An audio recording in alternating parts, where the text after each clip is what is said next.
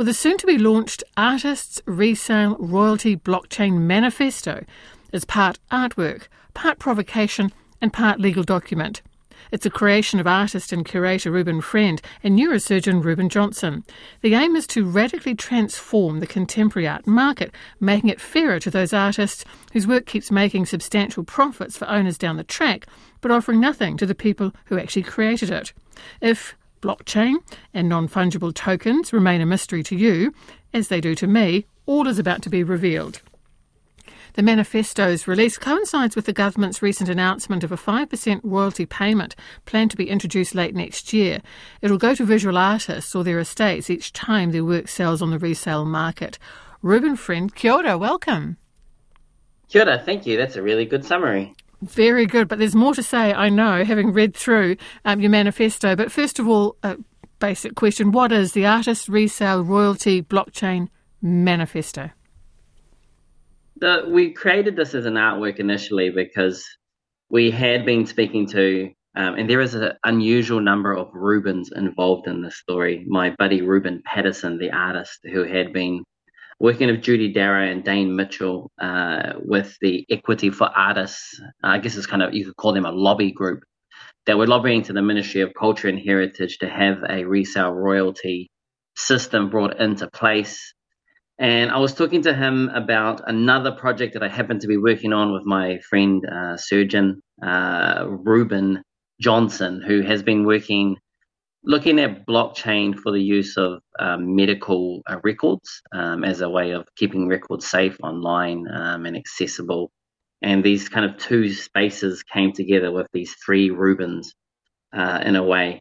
And so the manifesto kind of came about as a way of trying to simplify as much as possible what blockchain is, how it works, and because often artists want to talk about exploring an idea, and so we'll create a visual arts response with it. But with this, we actually had to build the technology to make it happen as part of the exploration. So it's part artwork as a text-based artwork, but actually the other part of it is a functional piece of software that will let artists or art dealers or art institutions sell and buy artworks, and the royalty payment is automated and automatically paid to the artist at the time of the transaction. I was reading in your information that, and I hadn't heard this, that some of the major international auction houses, Sotheby's and Christie's, for example, are using blockchain smart contract art sales in the past year, and I wasn't kidding when I said that blockchain is still doing my head in. So how does that work, and is that linked in with the manifesto, that blockchain is kind of the key here? Yeah, we're trying to make it really simple. And whenever anyone talks about NFTs, everyone kind of rolls their eyes and gets confused or really excited. And so the easiest way that I explain it is to think about blockchain as an open ledger that records transactions, and all of those transactions are visible. And part of the good, I guess the positive of that is that it stops laundering or people trying to do covert monetary transactions, because it's all recorded. Like if you think that you're going to use crypto or blockchain or anything like that to do anything dodgy, you're wrong, because it's all open. And so what we're doing is just using the technologies for what it's made for. And so there's a little plugin that we can plug into your store, whether you're an artist or a gallery, that automates everything in the background by plugging that blockchain technology into your sales systems. There's a real inequality here, and we'll come back to the government's scheme in a moment, because there was, I've been talking to artists and there's some delight, but my goodness, we've been waiting an awful long time, haven't we, for some address of this inequality. I think in Australia, they've had a system in place for royalties for ages. Yeah, ages. And actually, to be fair, the Ministry of Culture and Heritage did bring this up in 2007. And so it's taken the fair trade agreement with the UK and the EU to get it over the line.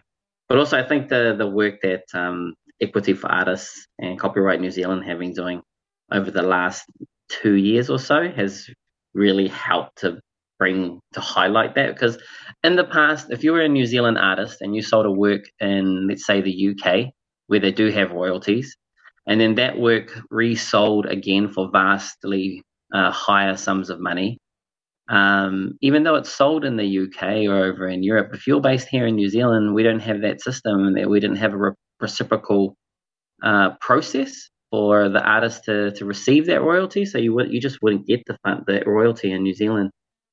And so it's good for us to be signing up to it. It's going to be interesting to see how it works, though. See, because in Australia and other places overseas, you have these administrative bodies that govern on and help impose the royalty to keep everyone above board, keep everyone on their toes, I guess. And we don't have that administrative infrastructure here.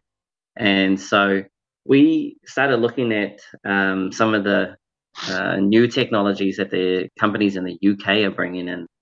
And there was a guy named Robert Norton, who's very well known in the kind of the digital art space. He started Saatchi and Saatchi Online back in 2009, which was Saatchi's kind of digital art collection online. And then he started a company in 2010 called Edition that was selling digital artworks with like world famous artists like Bill Viola and Tracy Emin and Isaac Julian. I think Yoko Ono was in that group as well. And then he saw the need to apply that technology and make it accessible to everyone around the world. And so we've been partnering with them through another company called Verisart that ties us into the same system that's being used in the UK. And so part of it for us was about, we want to be plugged into where the UK is, where EU is, because that's where our royalty legislation is going to be plugged in. And that's part of the reason for going with that, partnering with that company and trying to make it as simple as possible for artists and for collectors, so the collector doesn't have to figure out what an NFT is. If they want, they can get NFTs, but they can still buy a real painting and they'll get a blockchain record with it, and it just goes into your email. You don't have to have any specialist technology or anything like that if you're a collector. Just swipe your credit card through and just trying to make it as simple as possible. Ruben, listeners not in the arts community might assume that every New Zealand artist 100% supports this, but that's not the case, is it? Yeah, it's an interesting one, because bringing in royalties, the argument against it is that it does create another layer of administration that might be a disincentive for a collector to buy your work. Not everybody would be happy about losing 5% of the resale value.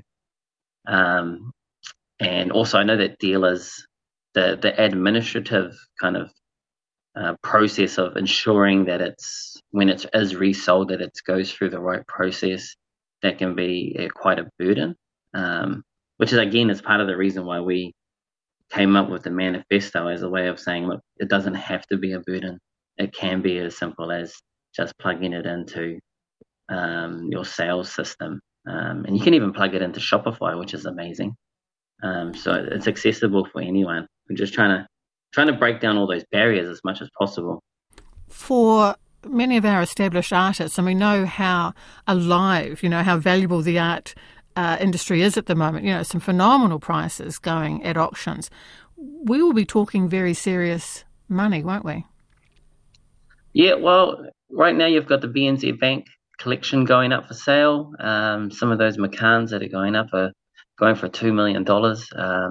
And the thing about royalties is they continue for, in our case, up to 70 years after the artist's death. In some countries, it's 50 years.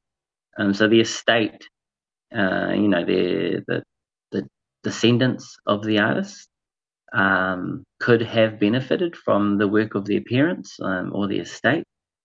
And it would be really nice to see people being rewarded for their work, even posthumously.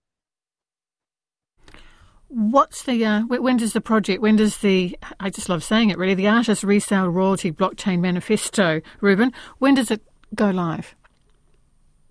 The site's live now, so as part of the artwork, we've created a website that people can go and see how it can work. The website's called Art Ledger, but Ledger is spelled LDGR. And so it's live on there now. Anyone can see the work. You can download it as a PDF if you want, or punch it off the internet.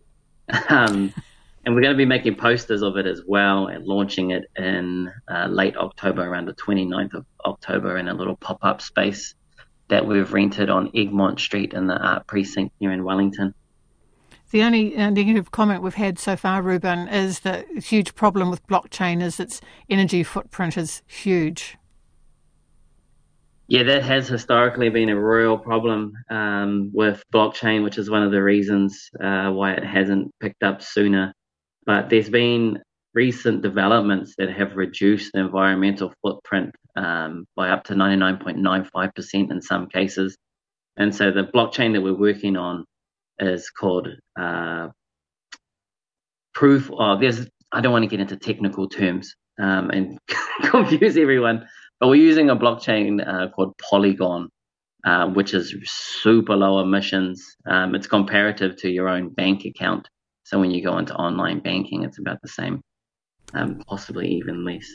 So those have been solved with technology as technology's been increasing. So it's actually those disincentives are falling away as the technology develops. I should have known you'd be onto it. Ngā mihi nui, thank you, Ruben. Ruben Friend, one of the creators of the Artist Resale Royalty Blockchain Manifesto,